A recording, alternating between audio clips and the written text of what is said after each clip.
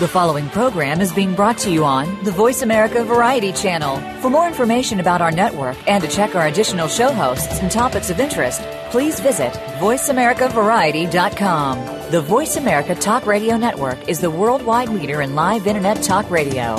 Visit voiceamerica.com. The views and ideas expressed on the following program are strictly those of the host or guests and do not necessarily reflect the views and ideas held by the Voice America Talk Radio Network, its staff, and management. Today on Kroll Call, actor Steve Tom's new film Dumb and Dumber 2 opened in theaters nationwide today. He's here to tell us all about it, and we'll find out what it's really like working with funny man Jim Carrey. Then, stylist Sam Saboura has designs on telling us all about the third season of the hit TLC series Something Borrowed, Something New, and he'll even give you some advice on what you can do to make your wedding day less stressful. Plus, as Thanksgiving Day approaches and we start to think about what we might be serving for the big meal, documentary filmmaker Patrick Creadon wants us to remember that there are some children in our own neighborhoods who struggle on a day-to-day basis with getting enough food to eat. That's coming up today on Kroll Call. We reach a higher height. That's how we become a higher height. Each other's to and from the high. Everyone aspires to. Hey everybody, welcome to this week's edition of Kroll Call. And Burr, it is really cold. I don't know what's going on. It's some sort of Kroller vortex here in the studio today. I've got some hot tea, so you'll excuse me for a minute while I take a sip. If I could get some mittens, and if I didn't have to type during the show, I would put on some mittens. Like I said, I don't know why it's so cold in here, but someone needs to get me a parka or a shawl or something during the commercial break, because that will go a long way, because we really do have a lot of different things to talk about this week. You heard it in the introduction.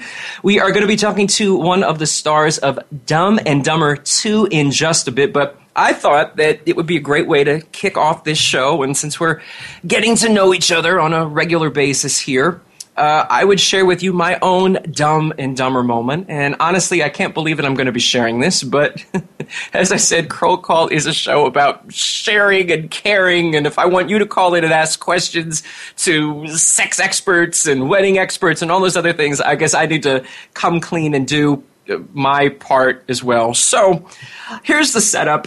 It's not really much of a setup, but I went on a late night dog walking expedition with my neighbor. We do it every night. It's good, some good exercise. And as we were walking, we passed by this bit of twisted metal and melted plastic. And to tell you the truth, I really don't know what it was.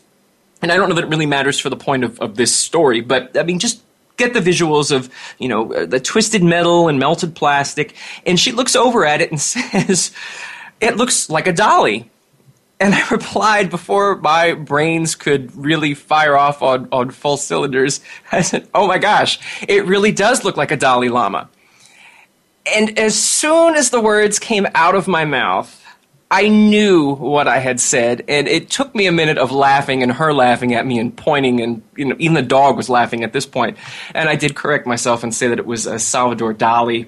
But for just that moment, it looked as though I didn't know a difference between an artist and, a world peace expert in life. So that's my Dumb and Dumber moment. I would love to hear yours. Go to the Twitter machine at Kroll Call Show. Go to krollcall.com or go to our Facebook page. Share some of yours. Don't leave me feeling alone in this. And because we have a great, before I tell you, I just thought of another one. This one's actually, it doesn't involve me, so this is even better. This is a family member who will remain nameless because if I name this person, they will probably throttle me. Anyway, they called me up the other day, and they said, "Are you not doing your show anymore?" And I said, "No, I'm doing it. What do you mean?" And this person said, "Well, I looked up on the schedule, and Soap Central Live isn't there anymore. There's something called a Kroll Call." And I was trying not to laugh. I'm like, okay. What's the name of the show again? And the person said, Kroll Call. I'm like, and what is my name? And the person, it could be a man. Yeah, sure. Said, "Oh, so is that your show?" I said, "Yes, it's my show." And we had the whole discussion. And now said person, who will not be named and will probably be uninviting me from Thanksgiving now knows to tune in every Friday that Soap Central Live is now Kroll Call, and we talk about all sorts of other things, including some of the things that we're going to be talking about today. As I said, we've got a great show for you. Sam Saboura will be talking about weddings. This is your chance if you've got something planned in your future, if you're thinking of getting married, this is your chance to call in and get some free wedding style advice and all sorts of other things from him. That's coming up later in the show. That'll be a lot of fun. And Patrick Creadon has created a very powerful documentary that reminds us of what we can do to help children. But up first, though, as I mentioned, it'll be Steve Tom, and we'll talk to him right after this brief break. Stay tuned. We'll be right back. We reach a higher side, the tide we become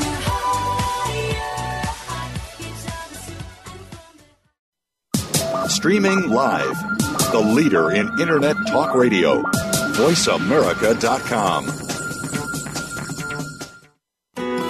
Hey, soap fans, are you looking for the inside scoop on your favorite daytime drama series? For 15 years, soap fans have looked no further than SoapCentral.com. Every day, SoapCentral.com has comprehensive daily recaps of all the happenings on your favorite soap operas. Take a sneak peek ahead with the scoop for spoilers and previews, or share your thoughts with soap fans from around the world on our bustling message boards. If you're looking for a little history, or just looking to settle a bet with a friend, check out hundreds of character profiles and actor biographies. Now you'll be able to know who slept with who and who's come back from the dead the most times. Plus, exclusive interviews, red carpet coverage of the daytime Emmys, and much more. Whether you watch The Young and the Restless, General Hospital, All My Children, or any of the other soaps, SoapCentral.com will keep you tuning in tomorrow. Stimulating talk. It gets those synapses in the brain firing really fast. All the time. The number one Internet talk station where your opinion counts. VoiceAmerica.com.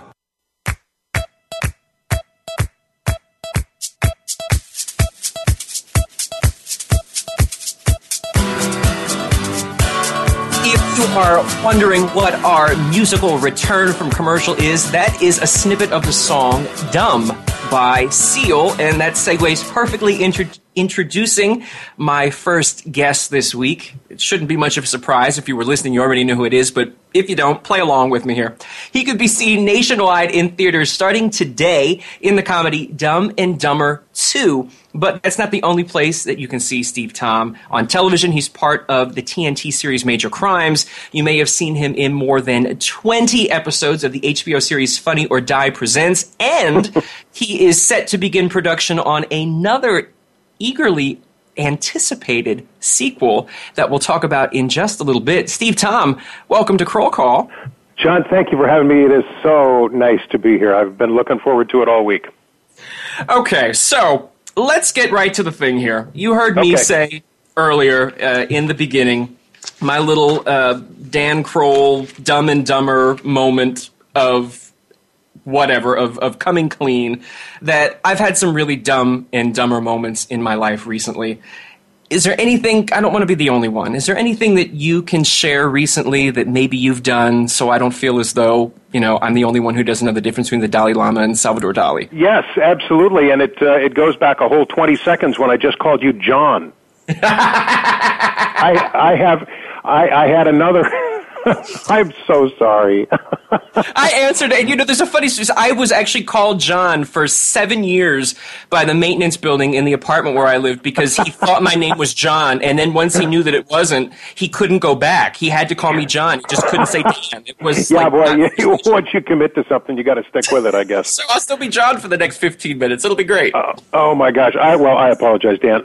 That's okay. I've got a couple of those Dumb and Dumber moments where, you know, you just, when the first syllable comes out of your mouth, you know it's heading straight for disaster. And I don't remember the details exactly of one or both of those things, but I do remember they both resulted in my being slapped. You were slapped? That sounds more like me missing the names of people wasn't so bad. You said something that got you slapped. That's got to be bad. Yeah, well, you know, I've got kind of an odd sense of humor sometimes, and And you can't hit a home run every time, and sometimes you say something intending it to be interpreted one way, and unfortunately it's wildly misinterpreted, and you get your face slapped. But let's never speak of it again. Well, you're absolutely right about not being able to hit a home run every time. I am fully experienced in that. And I think folks who are listening know that sometimes when they attempt to do sequels of movies, they're not always home runs by the time you get to the 7th, 8th, and 9th spin-off of an original movie. But Dumb and Dumber, this sequel took 20 years to get to. Why have we waited 20 years for this sequel? Well, it was a long road, and I think the biggest reason that it took 20 years was because Jim has never been a sequel guy. That's not really his thing, and he resisted for a long, long time. But the one thing that nobody wanted to do, if a sequel was to be made, was just to make one for the sake of making one and to rehash old Dumb and Dumber jokes. That was the last thing anybody wanted to do. And when this ball finally started rolling, I guess it was about 5 years ago, so the story goes, when Jim was sitting in a hotel room watching his own work on the original Dumb and Dumber, and he just sat bolt upright in bed and said, you know what? I've been hearing nothing but the fans want this for 15 years. And by golly, it's time to do it. And so they got the ball rolling. Jeff Daniels was instantly on board, of course. It had its ups and downs. It was on and then off, and Jim was in and out. And the casting director, Rick Montgomery, called me in probably the early spring of last year and told me that Peter and Bobby Farrelly were going to make a sequel to Dumb and Dumber, and they were big fans of mine from a show I hosted on HBO for Will Ferrell for a couple of years called Funny or Die Presents. And Rick said, they would like you to be on board if you have any interest in that. Well, I'll be happy to send you a script. I said, you can send me a script if you want to, but you know what? Save the postage, because, yes, I'm in. Absolutely. You don't have to ask me twice. And I was pretty happy even to be considered for something like that. And then about a week later, it was announced by Warner Brothers that they had lost confidence in the project and were dropping out. So we didn't have a studio anymore, and we're right back where we started from at square one. But shortly after that, the good people at Universal Pictures, in their infinite wisdom, said, you know what, we don't know what the reasons for Warner Brothers' decision is, but we know that this is an iconic franchise, and this film is going to do gangbusters. Just on loyalty, just on fan loyalty alone. So we will pick it up. So now we're back in business again with Universal as our studio. And I guess in August I was called in to audition for Pete and Bobby, and in October I was on a plane flying to Atlanta, and I had to pinch myself because it's been a hell of a ride since then. Well, when people go in and they audition for these things, a lot of people they know coming out, they're like, I nailed it, I've got it, this role is mine, and that was not the case with you. That didn't happen. Why? What was wrong? Why didn't you feel as though this was going to be your spot, your role? I'll tell you, Dan, this was the worst audition I've had to date in my career. Absolutely the worst. Not because of me particularly, but it was just a perfect storm of technical things going wrong. The guy I was reading with had the wrong script. So everything I read, he didn't have an answer to, and vice versa. And the camera was broken, and the lights went out, and there was something wrong with the sound, and we had to keep stopping and starting and stopping and starting. And I felt like I felt like the wind had been sucked out of the room, and all my momentum was destroyed. And by the time, at the end of the audition, Peter and Bobby, who were sitting right there, said, "Okay, well that was great. Thanks for coming in." And I walked out, and I was steaming mad because I knew that I had just become the crash test dummy for the other 5 or 6 guys waiting to go in and audition for the same role, and they weren't going to have those problems. No, but they typically hold something. I knew that I had blown my chance to work with the Farrelly brothers. I knew I had blown my chance to have a part in this amazing movie, and that was the end of that. But about 3 weeks later, I got a call from my agent saying that I was the Farrelly's first choice for the role of Dr. Pinchalow, and you could have knocked me over with a feather.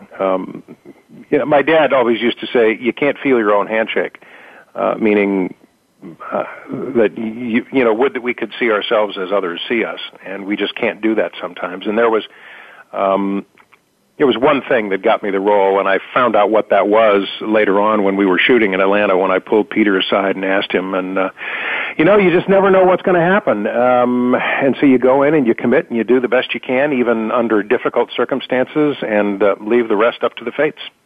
Well, let's find out a little bit about your character. The character that you play has sort of gotten a name change because it's not the name that has been out on the internet for a while. Tell us about this. Yeah, that's right. Ever since the project was announced, my name has been Dr. Pichlow, Pichlow. And my wife, played by Laurie Holden from The Walking Dead, she was Adele Pichlow, and my daughter Penny, played by Rachel Melvin, was Penny Pichlow. And we don't know why they did that. It was some sort of diversionary tactic, and I still don't know the reason for it. But our family name is actually Pinchalow. Pinchlelow. And although there's no real joke associated with the name in the film, I encourage the audience members to make up their own jokes. And we will. There's a fertile ground there. We'll do that a little later. So I guess I'm wondering, have you been able to see the film in its entirety? So there are some actors who do not like to watch themselves on screen. Well, I'm not a big fan of watching myself in dailies, which is the rough cuts of the material that was shot the day before. I have a tendency, as I think a lot of actors do, to only see myself, but that's very deceiving because there's a big frame of information there that I'm not paying attention to that's a lot more than just my own little puny presence on the screen. But I'm the only thing I can see. So I don't go to dailies because I'm not fit to make those judgments.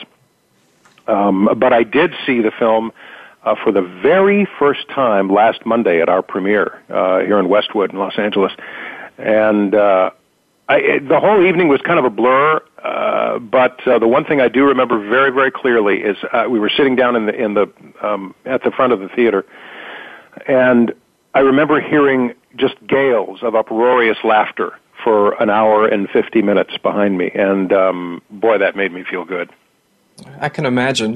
When folks found out that you were going to be here, encouraged them to send in their questions, and there was one that was far more common than any of the others, and folks wanted to know what it was like to work with Jim Carrey because he seems sort of unpredictable. I think he was on Jimmy Kimmel last night. He was cutting people's hair on the street. Giving people haircuts. Just randomly. So, is he really, all throttle, just completely untamable? Or is there sort of a method to his madness? He's not all throttle, but believe me, it's throttle up most of the time. Jim and Jeff are the perfect complements to one another, the yin to each other's yang. And while Jim is kind of frenetic and often a creative landscape most of the time, Jeff is very, very laid back. And I don't know if a lot of people know this, but he's a very, very good guitarist. And he travels with a little, I guess you call it a travel guitar. And during setups between takes, Jeff will just, very quietly by himself go off and find a dark part on the set and sit down and plug his earbuds into his travel guitar and just sit there and play with his eyes closed until we're ready to shoot again. But as soon as he's on the set again, he's Harry Dunn all over again. And boy, neither one of them has lost even there's no bump in their stride from 20 years ago. They're absolutely amazing as Harry and Lloyd. And to the question, what was it like working with Jim? It was the only word I can think of is surreal. I never in a million years imagined that I would be performing at this level with these kinds of comic geniuses. In fact, my very first day on the film, I wasn't working with Harry or Lloyd. I was working with Freda Felcher, played by the Academy Award nominee Kathleen Turner. And we spent the whole day in a broom closet together, most of the time with the door closed, waiting for them to call action. And we had some very interesting conversations about lots of things, about life and acting, and I learned more in that closet that day, I think, than I've learned in my entire career. Well, we also, I'm watching, I want to make sure that we have time to talk about a whole bunch of other things. We also have to give a quick nod, of course, to Rachel Melvin. We know her from Days of Our Lives, and she plays your daughter. My little monkey. Your little monkey in this film. What was it like working with your little monkey? Let me tell you, if this film does not catapult Rachel to a whole nother level in her career, then there's something wrong. She, Penny Pinchalow, the daughter of Harry, did not fall far from the tree, and she, if it's possible, is dumber than the two of them combined. Wow! And which is no easy task, because boy, they bring the dumb so easily, both Jim and Jeff. And Rachel was so good and so wonderfully and endearingly dumb in this movie. This is going to be huge for her, and I'm so happy for her. One last thing related to movies. I have to ask this because, it's dinner time here, at least on the East. When you're watching a movie, do you have a favorite go-to snack? Are you popcorn? Are you Milk Duds? Are you nothing at all? What's your go-to snack? Yeah, I have to confess, I'm sorry. It's the candy-coated peanuts. Those are all right, like Goobers. Are they Goobers, everybody? Probably. I think they're Goobers or something like that. Those are good. There's nothing wrong with that. They've got this sort of sugary, crystalline, sort of mapley coating on them. Oh, God, they're good. That sounds tasty. Now, of course, I'm going to be thinking about those for the next 40 minutes. But that's all right, because there are other things to distract me in the meantime. We talked about earlier that there is another sequel that you're working on, and it is going to be, I don't know if we're giving anything away here, but previously there was a 6-part miniseries called The Spoils of Babylon. Hilarious. Yes. It was on IFC. And now you are going to be working on a sequel. That's kind of cool. Yeah, it's very cool. As a result of my work on Funny or Die Presents for Will Ferrell a few years ago, I was contacted earlier this year to be a part of The Spoils of Babylon, which is a television adaptation of a fictional novel written by a fictional novelist who's sort of a big, bloated, self-important sot by the name of Eric John Rush. That character is played by Will Ferrell. And it's so wonderful. It was so wonderful because it was just a big, loving homage to those huge, over-the-top, cheaply produced miniseries of the 70s and 80s, like Rich Man, Poor Man, The Thornbirds, and Shogun, stuff like that. And it did so well. The numbers were so huge that IFC asked us to do another one, or asked Will to do another one. And so that's what we're going to do. And I will be back, and I can tell you now that Kristen Wiig will be back as well. And this one is going to be called The Spoils Before Dying, and it's going to be a very lush, sort of dark film noir detective story, and we're really looking forward to it. We'll start shooting that, I think, in March, and it should be on your TV screens sometime in the summer. We want it sooner than that. We need more of you. So in between then, summer, and in between now, as I mentioned, you're in theaters, well, so to speak, right now.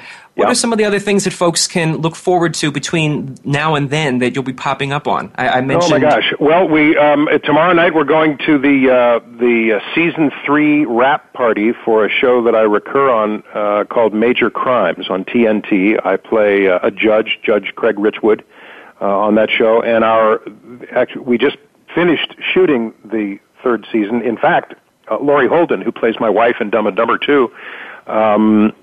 Has created a role on Major Crimes, and she is shooting the season ender episode right now. Today is her last day. So it's kind of odd that we both moved over together and wound up together on Major Crimes after Dumb and Dumber. So that's and our winter season starts on November 24th on TNT. So I invite everybody to come over to TNT and have a good time with the folks at Major Crimes. And we also, of course, invite everyone to check out Dumb and Dumber 2. It's playing right now, probably right now, literally in theaters nationwide. You can find showtimes in theaters and even buy tickets. It's amazing what you can do on the internet now. I think I'm going to try to sneak into a screening tonight. I'm just going to give that a try. Because I've never seen it with a real audience, and I can't wait to do that. I think that might be a lot of fun, but we'll let you plot that out. You're sneaking. Well, before it, will you go in a disguise, do you think? No, I'm just going to go as me, and I guarantee you no one will recognize me. Well, I'll argue with that, but Steve, Tom, I want to thank you so much for taking some time out to chat with us today, and maybe we'll have you back as we get closer to the spoils before dying. That would be great. Dan, have me back anytime. I'm at your disposal. Thank you, everybody. We have to take a quick break, but we're going to be back with more of this week's episode of Kroll Call in just a minute. Stay tuned.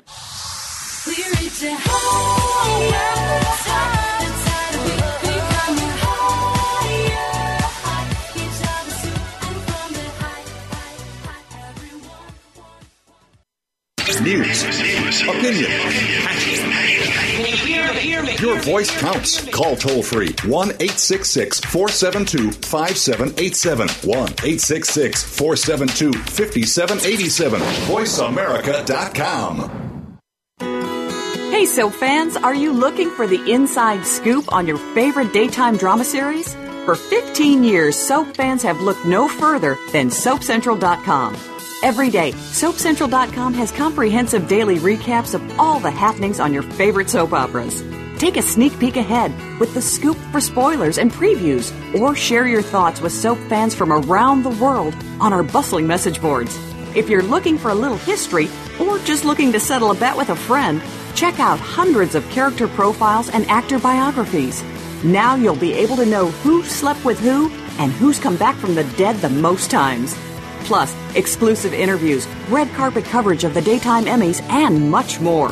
Whether you watch The Young and the Restless, General Hospital, All My Children, or any of the other soaps, SoapCentral.com will keep you tuning in tomorrow.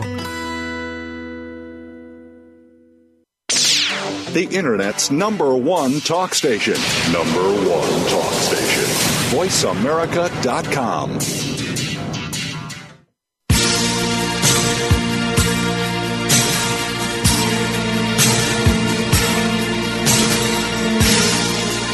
We are shifting gears completely here for our next segment for discussion that I think is one that's very important that we have. Is, when we think of children going to bed hungry and not having enough food to eat, we probably immediately think to all of those late night commercials that we see that talk about children in far away places. But in a statistic that completely stunned me, and it may stun you too, 1 in 5 children in America face hunger. These are children that are in our own towns, maybe even in our own neighborhoods. And filmmaker Patrick Creadon is here today to talk about his documentary called Going to Bed Hungry, The Changing Face of Child Hunger. Patrick, thanks for being here with us this week. Thanks for having me, Dan. It's great to be here. This is a very eye-opening film to me, Patrick, and I'm imagining that was probably the point. Yeah. When I first heard about the story, I was approached by the good folks at Unilever Project Sunlight. They wanted to tell the story. They asked me to help them make a film with them about people who are facing this problem in America. And can I be totally honest with you? Absolutely. At first I thought, I didn't believe it. I didn't believe that 1 in 5 kids in America face food insecurity in their lives. But then the second thing I thought was, this is like a really sad story, and it's an important one, but at the same time, it almost felt like too sad to even try to tell the story. And then I started meeting the families, and I started meeting the kids. It's an incredibly hopeful story, and it's a very inspiring one. Basically, the families that we met and the families that are in our film are working class families. All the parents have jobs. The kids are great. They go to good schools. They live in communities that might look like communities that you and I live in. And yet, life has thrown them all curveballs in one way or another. And here they are looking for ways to feed their family when they hit a rough patch. So it's a short film. It's about 5 minutes long. You can see it on projectsunlight.us. And it's a story we're really proud of. My background traditionally has been feature-length films, feature-length documentary films. But it was really cool making a short film about these incredible people. I mentioned that you were going to be a guest on the show to some of the people I encounter in my everyday life, some neighbors, and it was fascinating to me to see the way that people reacted. They seemed much more at ease talking about children overseas that were in need than they were to thinking that there were children here. Why do you think that is? That's a great question. When there's a problem like hunger that exists, hunger is it's one of the basic human needs, food. And when a problem like that exists in the world, and it exists far away from you, it's almost hard to really sort of feel like you can experience that. It just feels foreign to you. And yet here we are in 2014, in the middle of or coming out of a recession, depending on how you look at it. And a lot of families in America, in nice communities, very middle class, parents have jobs, these families have a hard time putting dinner on the table at the end of the day. They're paying their car payments, they're paying rent or a mortgage, and then all of a sudden, boom, you get hit with some big medical bill. Boom, a family might go through something like a difficult divorce, let's say. That was one of the stories that we saw.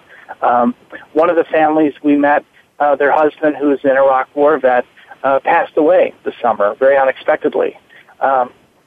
Any one of those kinds of reasons could, I think, could lead any one of us to the kinds of situation that our families are in today. I think that that's really important.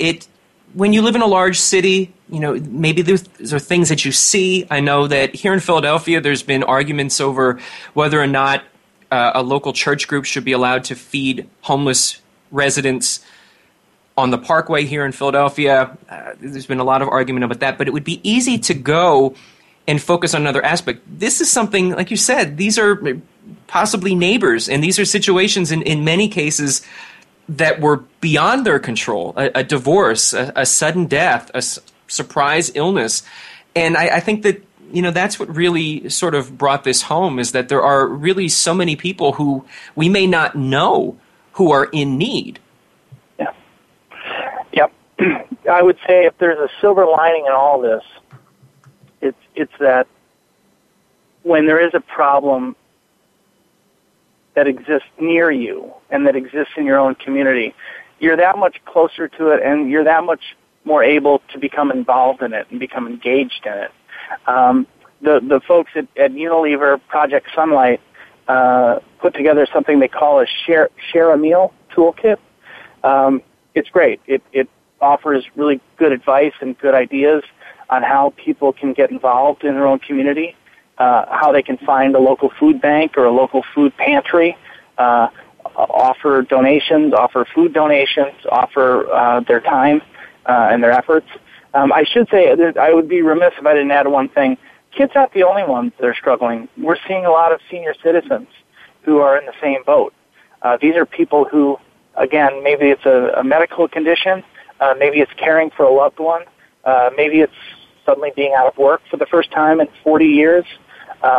And so a lot of elders are also facing this problem of food insecurity. And so I think the thing I'll take away from this project, and having spent several months working on it, is that I was nervous the first time I walked into a food pantry. I didn't know what to expect. I thought it would be like a really sad place. It was exactly the opposite. There's an incredible energy when people come together either to share a meal or to help provide a meal to a family and to their kids. And these food pantries, there's thousands of them across our country.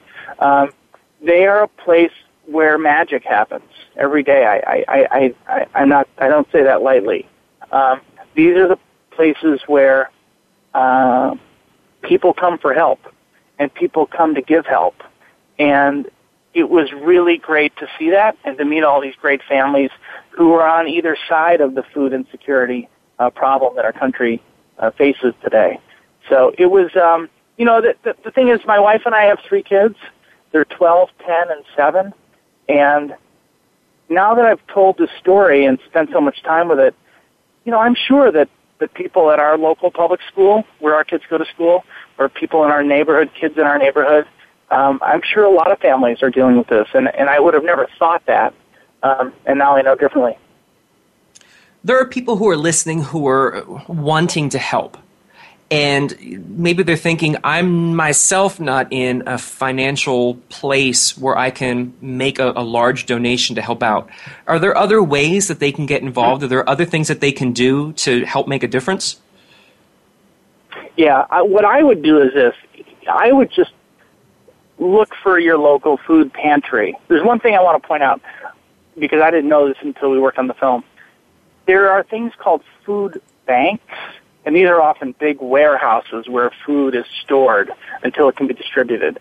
So there are food banks, and then there's what we call food pantries. So every food bank, there might be 1 or 2 in every city, they support dozens, if not hundreds, of food pantries. What I personally would do is I would find a local food pantry. Maybe it's at a church, maybe it's at a school, maybe it's a sort of a standalone food pantry, and I would walk down there and say, hi, my name is Patrick, and I'd like to help out. And I guarantee you that for those of you listening, if you spend 1 hour doing that, it will not be the last time you go volunteer and you go help, because there's a spirit that exists at these food pantries. There's this sort of human emotion that is created when people come together sort of during tough times like this, that you're going to want to be a part of. So we're actually kicking off a venture at our kids' local school, our local public school here in Los Angeles, where we want to help raise awareness of the issue. It's pretty easy to do. We've talked to the principal, we've talked to some of the teachers, and we're going to start that conversation at our school. It's not only a great way to help other people, it's also a great way to appreciate everything that we have.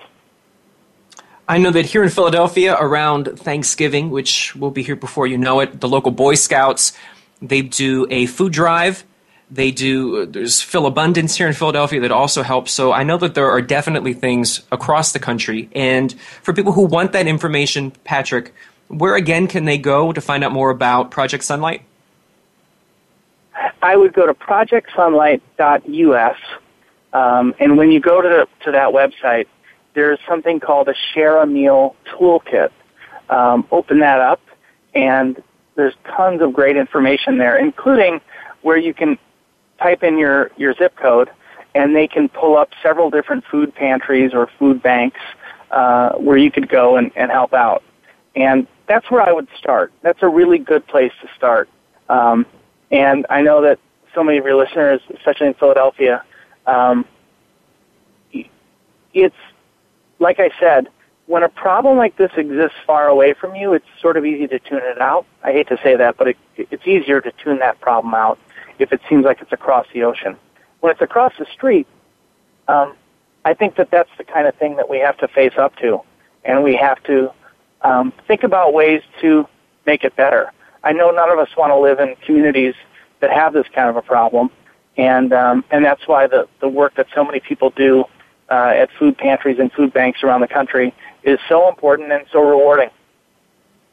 And I think there's also a lot of perhaps changing the culture where, and we've said it a couple of times, but it's worth repeating, there tends to be a reaction that if someone needs to go to a food bank, there's been a historical reaction of they must have done something wrong. There must be something going on. And as we're saying, that isn't the case. And I think maybe part of that other process is to change what our own reactions are and our own thoughts about this? Dan, you hit the nail on the head. That's the old story of hunger. The new story of hunger, the new face of hunger in America, are people that I think look a lot like you and I. They look a lot like our kids or our kids' friends and our families. That is the sad reality of what's happening right now in our country. I hope it's a problem that's only going to get better in the years ahead. But step number one is to find out about the problem. The film, it's about 4.5 minutes long. We're very, very proud of it. Like I said, I mostly do feature-length films, but to do a short film was actually a really kind of a cool opportunity for us. And the film is it's very emotional. I really recommend people checking it out. That's also on the website at projectsunlight.us. If you missed all of that, or if you're someplace where you won't be able to write it down, fear not. We've posted all the information about how you can see Going to Bed Hungry, the changing face of child hunger, and learn more about Project Sunlight on our Twitter feed at Kroll Call Show, and of course on our website at krollcall.com. Patrick, I want to thank you so much for taking some time out. I think now is a really good time to be talking about this. So thank you for spending some time with us today. I couldn't agree more. Thanks so much, Dan. We have to take a quick break, but we will be back with more of this week's show. Stay tuned.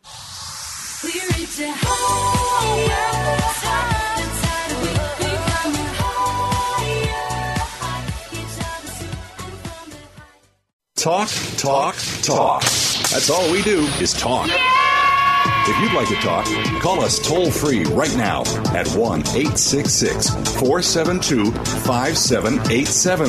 1-866-472-5787. That's it. VoiceAmerica.com. Hey, Soap fans, are you looking for the inside scoop on your favorite daytime drama series?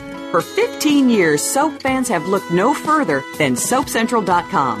Every day, SoapCentral.com has comprehensive daily recaps of all the happenings on your favorite soap operas.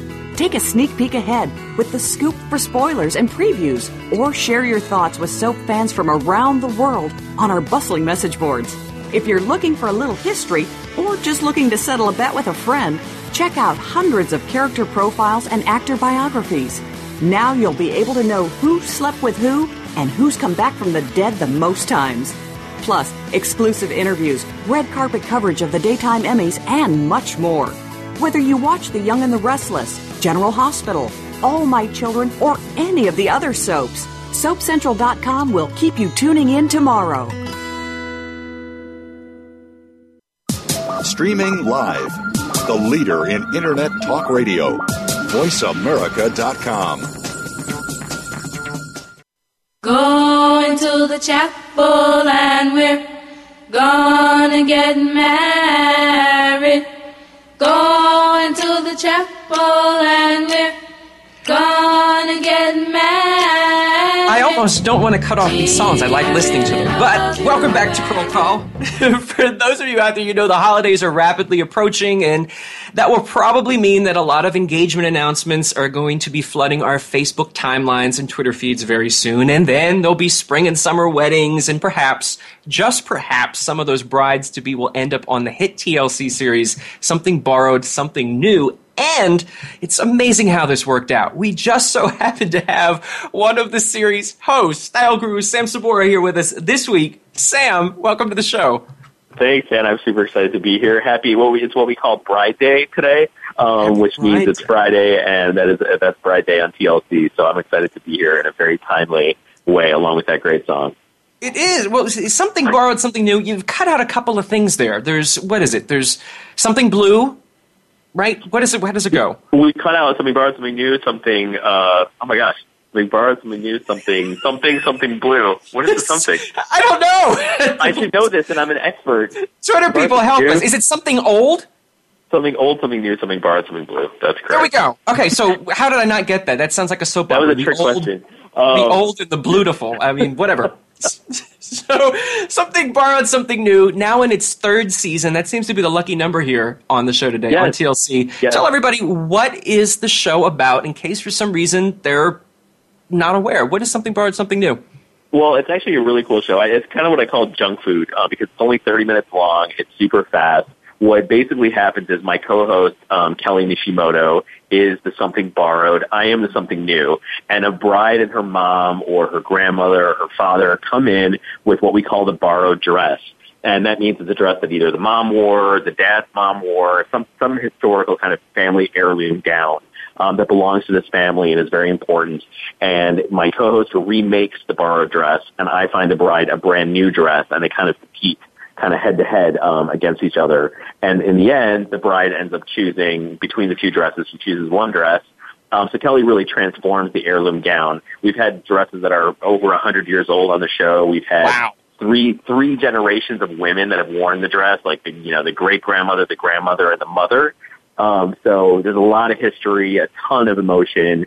You get the kind of makeover feeling. So at the end, you get to see not only the transformation of the borrowed dress, but you get to see the bride kind of, making her very emotional choice. And we have some very serious moms on the show that are definitely vying and pushing hard for their dress to be chosen. So it gets a little heated, and it's super emotional. It's like a very uplifting, feel-good show, and we're really proud of the work we've done. About 60 brides by now, and all successful. So 60 brides. Okay, so that's a nice round number. You should pour me a glass of wine right now just after hearing that.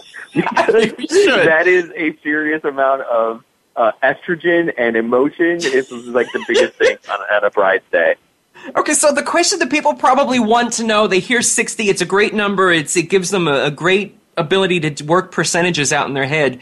What has been the typical breakdown? Do people usually choose a new dress? Do they choose the vintage dress? What's the breakdown, Sam? This is the best part. It's almost been 50-50 for 3 seasons now. And the cool part is Kelly and I we don't see the dress. We don't see the choice before we see it, like when we see it on TV. So what's cool about our show, and you hear a lot about reality shows kind of, being produced, and our show is pretty real for a reality show. Kelly doesn't see my dress. I don't see her dress. So when we see the bride come out in the remake of the dress, I'm seeing it for the first time, and the family's seeing it for the first time.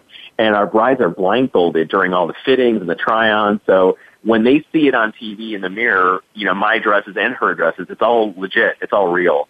So it makes it even harder because they don't have any control over basically the choosing of their dress until they see it when it's on their body. So it's pretty cool. And the show, the 50-50 thing is weird because we always think we know what she's going to pick. And we kind of bet, and the whole crew is betting, and we're all kind of wondering, what it's going to be. And half the time we're wrong. So it's pretty up in the air. These brides are all over the place. And we have to note on this, I'm wondering how this worked out. I haven't been able to catch all of the episodes yet, but your co-host, Kelly, was also a Bride of the Week. So how did that work out? That was a little crazy. That was the first episode of the season. It was our season premiere this year, back in October. And what happened was that was the final bride that we shot for season 3, and they kept it a secret from me, which drove me a little bit crazy when I found out. They surprised me, pretty much live. She was sitting there. There was no bride on the couch when there normally is, and they had been kind of stringing me along for 2 weeks, and, they made up a fake bride, and I was kind of looking at Pinterest boards for a fake bride, and then Kelly sprung it on me that she was going to be the bride that week. And I basically had to rush and find her a wedding dress, which was cool. And she actually ended up picking my dress, the new dress. So, which was shocking because I think everyone expected her to pick the heirloom, the family dress. But it was cool. It was a great episode. It was cool to flip the switch for her to experience what the brides experienced. So let's get to another question that sort of popped up with this. You mentioned, it's Bride Day. Why? I'm trying to, I don't even know how to get to this, but why are we so fascinated with weddings, whether it be a royal wedding or whether it be someone who we don't know on, something borrowed, something new? Why are we just so interested in weddings? I think there's a lot of emotion behind weddings. I think it's a coming together of families. I think it's a celebration of love. I think that you're seeing a woman at her ultimate, at her most beautiful. And, we always say this, but it's pretty much true. Like, there's no ugly bride. It's no matter what the bride looks like, no matter what dress she chooses, she's glowing and she's full of love and light. And, there's always this great energy that comes along with the wedding. So it's really a celebration of something that, I think every girl from a young age wants to look at and wants to, wants to aspire to when she becomes a bride. So, we have a really big younger audience. And what's been cool is, like, even celebrities and stuff, they tell us they sit with their kids and they watch the show. Like, the moms, kind of like the girls will put down their cell phones and they'll sit with their mom and watch the show. And then when the show finishes, they go and they make their mom drag out her wedding dress. They start trying it on and they tweet us and send us pictures, which is really cool. So it's kind of something that I think, women and people like to celebrate. Celebration of love, I guess. And we're also fascinated with the after, kind of seeing a transformation or a makeover, and you get both of those things on our show, which is so cool. Well, we have someone who did not want to call in because, well, they were too shy. And actually, reading this question, I'm pretty sure I know why they didn't want to call in. But there's a question for you. If you are ready to be a wedding expert, Sam, I've got a question from a listener for you. I will take that question. Is it from you? Are you the secret question asker? Is that what's happening? It's from a friend. No, I don't know. It's from someone who submitted it, and they said, are you ready for this one? Sure. My fiance's family is paying for the majority of our wedding expenses, and that has led my future mother-in-law to sort of tell us how the wedding will be.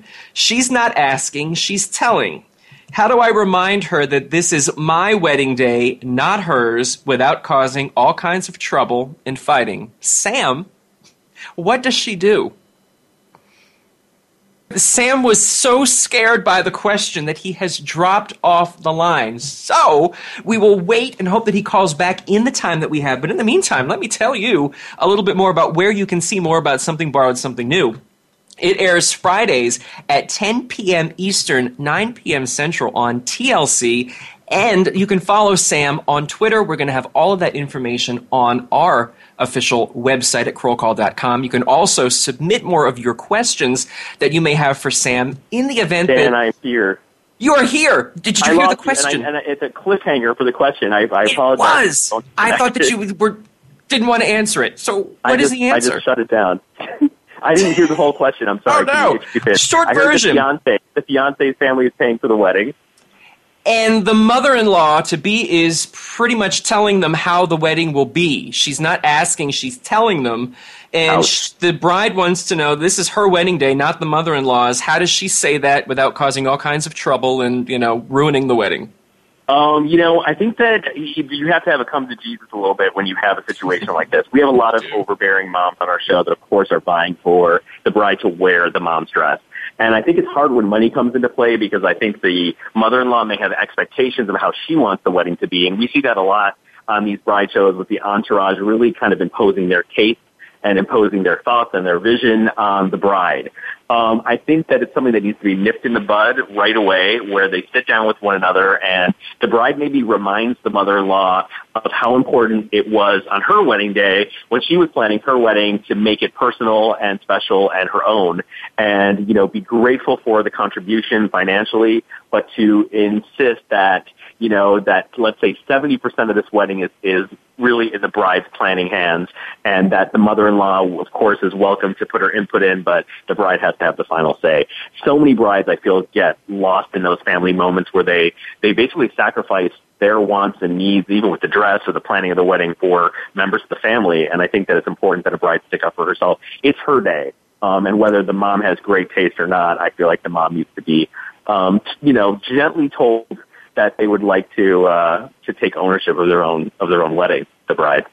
Well, I have to take ownership of the show. We only have about a minute or so left for this, so I want you to quickly let everybody know where they can find you, where they can go, where they can get all the information, and then hopefully we'll be able to have you back as we get into some of these wedding seasons to give more information, and we'll talk more and catch up. So where can they find you? I would love that. You guys can find me, obviously TLC tonight at 10/9 Central on TLC. It's Something Borrowed, Something New. Kelly and I will be tweeting live tonight, so you can find us on Twitter. My handle is @SamStyles, and we hashtag SBSN, which stands for Something Borrowed, Something New. Also, I have a new bridal site launching. It's called Robe et Voile, which is dress and veil in French, and you can find me there on Pinterest and on Instagram. So worst case scenario, Google my name and it all comes up. But we would love to see everyone tonight at 10/9 Central on TLC. Sounds like fun. And I'm going to, of course, tweet all of that information out on our official Twitter feed, so go there. Sam Saboura, I want to thank you so much for helping solve wedding dilemmas, for giving us more information about your show. And as I said, please feel free to come back anytime you'd like, and we'll talk more style and weddings and things like that. I appreciate it. It's a pleasure talking to you, and thanks for having me on. Absolutely. All right, everybody. We are unfortunately out of time for our jam-packed, this is a really jam-packed episode of stuff. I want to say a special thank you to my guests this week, Steve Tom, Patrick Creadon, and Sam Saboura. If you want more information about anything that we talked about today, whether it's Steve Tom's new projects or how to view Patrick Creadon's documentary or get involved with Project Sunlight or when and where to watch Sam Saboura on Something Borrowed, Something New, follow us, as I said, on Twitter at Kroll Call Show, like our Kroll Call page on Facebook, or head over to our website at krollcall.com. We also have a show archive on our website where you can listen to all the shows that we broadcast. It's completely free. It's on demand. It's anytime you want. As I said, it's free. And if you also like free, subscribe to our podcast on iTunes. Just search for Kroll Call. It's also completely free. Now, next week, it's our last show before Thanksgiving, so we are getting you prepared for Thanksgiving with our Thanksgiving Survival Guide. We'll have cooking tips and tricks from the Kitchen Witch, Lindsay Wells. Our Kroll Call life coach, Cynthia James, will tell us, what do you do when you just don't get along with the people who are going to be at your dinner table? That'll be fun. I'll be listening to that one for sure. And actress Jen Lilly will be talking about making cakes and days of our lives and youthful days. That's Friday, November 21st at 6 p.m. Eastern, 3 p.m. Pacific. I want to thank you so much for joining us this week, and we hope that when the Kroll comes calling, I don't know what this means, but you'll join us next week. We'll figure it out what that means by the next week at this time. In the meantime, we hope to have you back here next time. Have a great week, everybody, and thanks for joining us. We reach a higher side, inside we become higher, each other to and from the high. Everyone, one aspires to